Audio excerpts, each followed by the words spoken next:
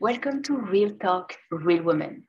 Today, coming from Pakistan is Aeina P. She is an American board of NLP certified master practitioner, master coach, and timeline therapist. And today's topic is one of the rarest. Let's get married. What can go wrong? Spoiler alert, she got married in 6 days. Probably faster than you. All right, Aeina. Can you please run us through these, maybe one sentence about how was your childhood with your parents, and then what happened? How did you get married? What happened? All right. Thank you so much for having me here. I'm very grateful because I do believe that, what you're doing is something very noble. A lot of women do need that hope from, other women who've been there, done that. So my childhood was I was very loved by my parents, but I do believe that growing up, I think my parents and I spoke a very different love language. And I guess a lot of our expectations towards love come from that, coming to the marriage part. So here's what happened. There was this is back in October 2020. I was working as a ghostwriter at this place at that time. And I came back from work around like 9 p.m. And my dad was like, there's something I need to talk to you about. And I'm like, sure, shoot. And he's like, there's this guy, we have these close family friends and he's from their family. So he's like, that guy, they want to send a marriage proposal for you. And I'm like, what? Because my interaction with that guy was like, I had probably only met him like 2 or 3 times in my entire life because he always lived like either in the States or Dubai or somewhere else, So we hardly knew each other. Can I ask you a question about that? Is it normal in Pakistan that the father receive a proposal of marriage for his daughter? Is it normal? It's very normal. All right. Thank you. So thank you for precising that. Okay. Yeah, of course. Thank you. And so then, I was like, I'm not ready to get married yet. I'm pretty young because I was 21 at that point. And I was like, I think I've always been very career oriented. So for me, it was like, this is not a priority. And he was like, he's a self-made, independent guy. And like, it's a good guy, whatever. Just talk to him, chat and see where it goes. Right. And I was like, okay. And here's the backstory. I had just gotten out of a really bad breakup as well, like bad in the sense that it was with I had been with somebody I really loved and I couldn't marry him. And so that happened like a couple of months ago. So it was pretty fresh as well. So, that was another reason why I was hesitant to even consider something like this. Anyway, the next day he and I talked and he messaged me on WhatsApp. We texted for a bit. We talked about how we'd been and this and that. And we spoke for literally 6 hours, after which he started saying stuff like, the love bombing started. I was like, oh, wow, like you're so incredible. And like, we should definitely just go for this. And I feel like, let's get married and this and that. And I'm like, hold up, because it didn't feel right over here. And it was like, there was this weird push and pull thing where I was like, is he serious? But then it was also like, I didn't know what love bombing was. And I didn't know what a narcissist is or anything about that, So for me, it was like, oh, wow, like, is he actually so fond of me? And so, he said all sorts of sweet things to me, and it was like, oh, let's just do it. Let's just go for it. Let's just go for it. And I was like, listen, like, I continuously remember saying that, I think we should wait like at least 6 months. And he was like, oh no, like 6. And I was like, at first I started with like a year, right? And then he brought me down to like 6 months. And then he's like, oh no, I think we should do it like sooner than that. Let's do it in December. This was late October. Okay. And I'm like, December? Okay, that can be thought about, right? I'm like, all right, let's think about December, not confirmed. The next day, like literally that night, his mother and his brother, they came over and they're like, oh, you know, congratulations are in order and this and that. And I'm like, this is all happening too fast. And then the next day they invite us over and it's like, oh, you know, you guys are officially engaged. And I'm like, what? You know, we just started talking. We were thinking about it, you know? And then they were like, you know, oh, so December is, you know, like December is when they're gonna get married. And then the next day on Monday, I remember like he went from like talking to me constantly to like completely like, you know, AWOL. And I was like, what's going on? And then, you know, finally like around 8, 9 p.m. he calls me and he's like, you know, and I'd gone to sleep. So his sister was at my place and she woke me up and she's like, you know, everybody's waiting for you outside. And he calls me and he's like, oh, you're probably in shock by the news that just transpired. And I'm like, what news? And he's like, oh, you'll find out. You know, it's a surprise. And I'm like, okay. I go out and everyone's like, you know, he wants to come down on like Wednesday night to get married on Thursday. And I'm like, what? You know? And he's like, oh, how do you like the surprise? I can't wait to get married to you. And I'm like, what? You know, like, and I was just so shocked. So I got up and I went to the kitchen and I was like, you know, I need to take a breath, you know, what is going on? And everyone was like, you know, nothing is going to happen without your approval, right? But, you know, I understood that. And logically, I knew it wasn't the right move. But it was like, you know, he was constantly like chatting me up and saying that, oh, it's going to be amazing. And, you know, it's going to be this, it's going to be that. Like, you know, let's plan our honeymoon, let's do this and that and this and that. And I'm just like, you know, and like there's so much going on and I'm not given the space to process any of it, right? And then I remember my brother came in and he was like, you know, you shouldn't go for it and this and that. And then I called a friend, he said the same thing. And I feel like that was a moment where, so I have ADHD, right? And I'm a very impulsive person. So that impulsive part of me was like, you know, took over and I was like, you know, screw anyone who says otherwise. I'm going to just go for it. What the hell? Like, you know, we'll see what happens.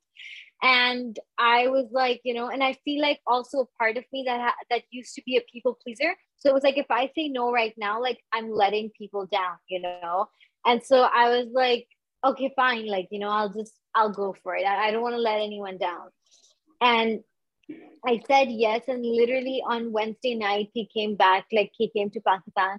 And that was the night before our wedding. And that was when I saw him after I don't know how many years, you know, and we sat and we talked. And I was like, you know, it was just this weird air, you know, like weird energy where I was like, there's something about this that's not right, you know, like there's something about this that just feels so forced and just, I don't know. And, but then, you know, like by that time, it was like, you know, everything was booked and it was happening. And, you know, we got married the next day. And, you know, when we were together that night, it just, some stuff happened, which was like, you know, really alarming for me, where I was like, this What is happened? not how it's supposed to be. If like, you do not want, okay, if you do not want to answer, you just decline. It's okay. Yeah, I'm sorry. It was just, you know, like it's, yeah. But, you know, like it's just certain things he said and like certain things he did or behaved in certain ways where I was like, you know, I don't think that the person I'm with should be like that, you know. And for example, like I can give you one example. I remember on my wedding, like I'm a very social person, right? So like 20 of my friends came to my wedding, right? And he had like what, like 2 or 3 friends come. And so he was like, you know, it's just, we're so different, you know. I mean, so many people in your life love you and we're there for you. And I just had like, you know, 3 friends show up. And I remember feeling so uneasy, like, what kind of thing, like, why are you saying that to me, you know? And he's like, we're just, you know, I'm just thinking like, we're just so different.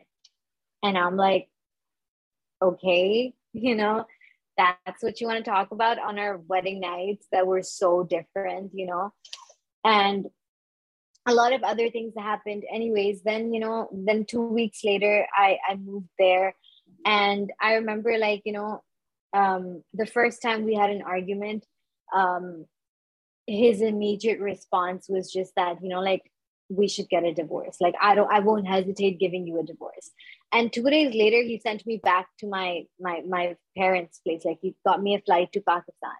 And he was like, you know, and he made me think that, like, oh, it's because, your brother, there was this event back at home and he was like, I want you to attend this and this and that. And I was like, okay.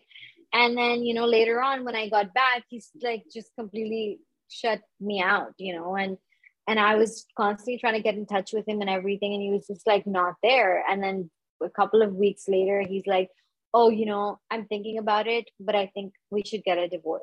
And when I reacted, he's like, I don't want you to lecture me. It was always like, he's like, this is why I don't tell you things, because you react, and you always get upset. And I'm like, dude, like, look at the gravity of what you're saying, and it was like, he expected that he says this huge thing, and then I remain calm. I shouldn't have a reaction. I should just sit there like a robot and take it. And I couldn't, I mean, we're emotional beings. And then in March, he called me to Dubai again. Like, I was there from like late December to till Feb. I was here in Pakistan. On 1st March, I went there, and I remember like a couple of days later, he takes me out for dinner.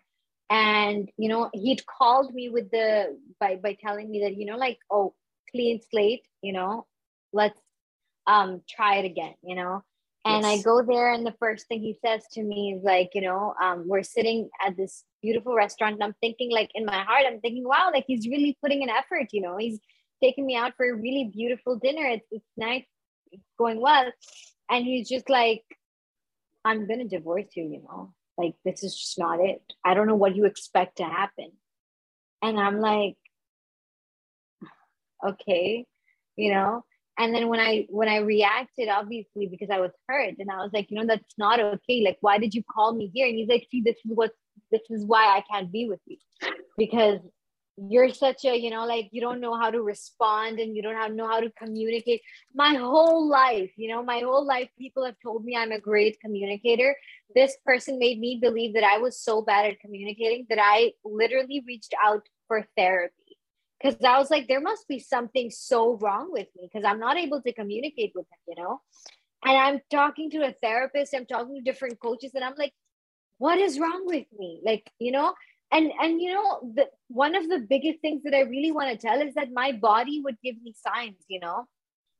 I would feel so uneasy around him. I would have an anxiety attack. My stomach would start hurting, and my heart would start like panting. And it was like, I couldn't do anything when I was around him, like, I was just not feeling it, And I remember I have a locked jaw problem, right? So when I'm really stressed, my jaw gets locked. Okay. Oh, and so when I'm not stressed, it gets better. Like, I had to get a surgery. I never got that surgery, whatever. But when I was around him, it was so bad that I couldn't even open my mouth to eat a steak or a burger or anything, or pizza for that matter. Like, it was so bad, And then he didn't let me go back home either. And then he was like, stay here, stay as friends and stuff. And then here's the funny thing, like, when I detached myself and when I started, like, doing my own thing, so I would go out with my friends.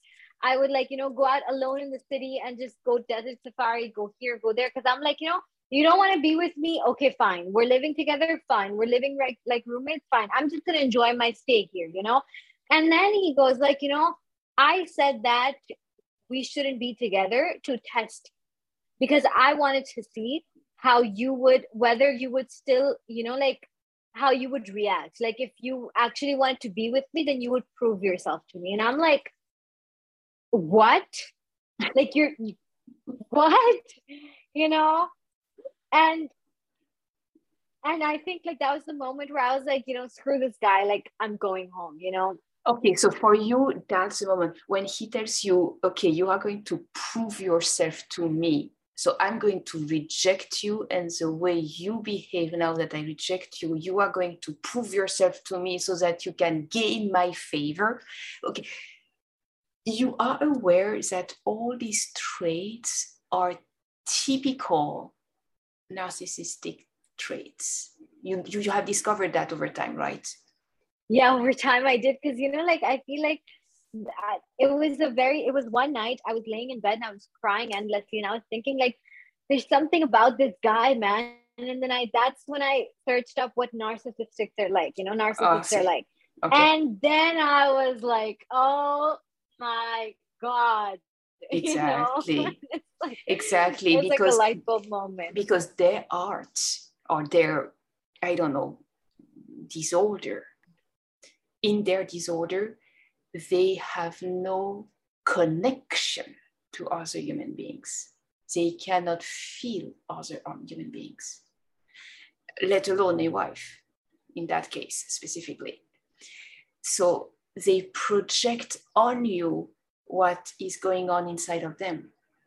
And as they have such a low self-esteem, such a low self-confidence, they try to project on you what is lacking on them, in them, so that they can feel that you are the problem, that you are wrong, that you have to prove yourself, that you are less than ideal, that you have bad communication skills and other things like that. This is typical. Now, in your case, that was crazy fast. And I know that other women have that kind of experience. So we are almost at 20 minutes already. Thank you for sharing these moments. I would like to ask you one last question.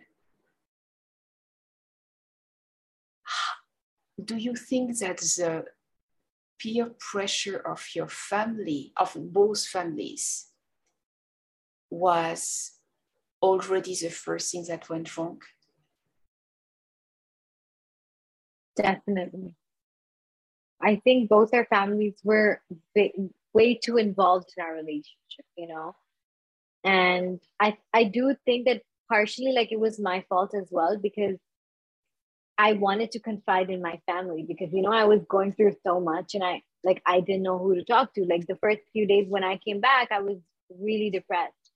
And then I finally opened up to my brother, who then told my parents what was going on. But then that sort of like, spiraled into like this whole thing, and everybody knew. And apparently he had told his mom everything too, and his sister. So here's the funny part. He would tell me that, he's not okay with me telling my family what I'm going through, right? But when I was at his parents' place, his sister, his elder sister, she came up to me and she was like, oh, these are XYZ or things that you do that he doesn't like. And I'm like, what? And those were things that happened between the two of us, so it's not like she observed it or anything. It was like he told her. And then she's like, oh, he and I are like, sisters, and he tells me everything. And I'm like, so it's okay for you to tell your sister, but I tell my brother and I'm like in the wrong, So there was so much hypocrisy as well. It was ironic. And I think that's one thing with narcissists as well. Like, yes, like definitely. if I do it, it's right. But if you do it, you're wrong, Definitely. Yeah, you had the picture perfect of this disorder. That is a serious disorder, and that hurts so many people around them. How did you build back your life? Because I mean, you got a divorce, you got out of that story, you became a strong and powerful woman, victorious over that weird story, because it's really weird how it went through and how you experienced it, and you had so many red flags. How do you feel now? What's going on now for you? Now I think I'm the happiest I've ever been, and life has just come such a beautiful way. A year ago, 2 days ago, I was reflecting on everything that has happened, in the last year, and it was such a gorgeous reminder of the fact that there's something that Tony Robbins says. It's that life happens for you and not to you, And it was like, although I went through something that wasn't the most ideal, it gave me my purpose, and it connected me to a cause so much greater than myself. And I built my business, and I developed my mission that, like, I want to serve you know, a lot of other people, all the people out there who I can reach out to, you know, to help them get out of their hopeless states. Because at one point in my marriage, I wanted to end my life, you know. Wow. And so from that, I went to like, no, I'm going to turn this pain into drive, you know, and drive into purpose. And so constantly from June till December, and then this year, I've just started, you know, I just went on to work on myself and, you know, like to become a coach and then attend different programs and heal and heal and heal.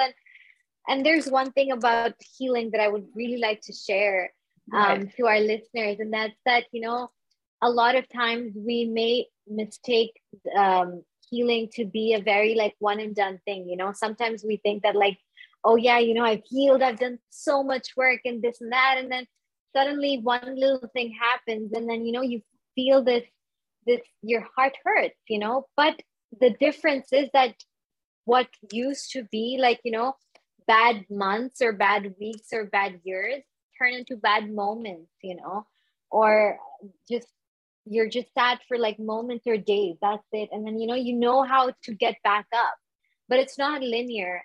And just what's most important is that you get started, you know, and you have to start somewhere. You have to understand that what has happened, but when you take the learnings from it, you're able to create magic in your life, you know, and then through that magic, you're able to inspire so many other people. Definitely.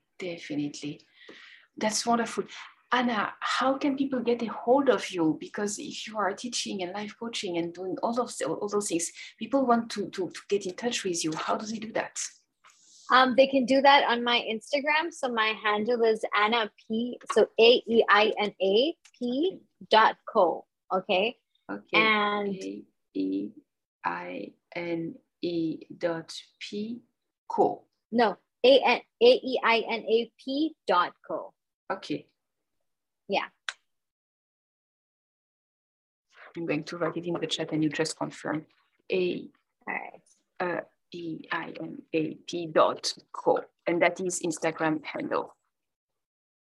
Yeah, okay. Perfect. Great. Okay, that is truly awesome. And you do not change your Instagram handle ever, so that people, even in 10 years, can find you, right? Or you can also find me on Facebook as Aeina P, right? Okay. My name on Facebook is Aeina P. In case I change my handle, you can always, my Facebook won't change. Awesome. Aeina P. Great. Thank you very much. I really wish you all the best in the world, all the blessings that you can receive, and really this deep, healed happiness that allows you to experience utmost joy. And thank you for sharing your story. Thank you for awakening those who can be awakened. Thank you for having me. It's been an absolute pleasure. Definitely. Have a great day. Thank you. You too.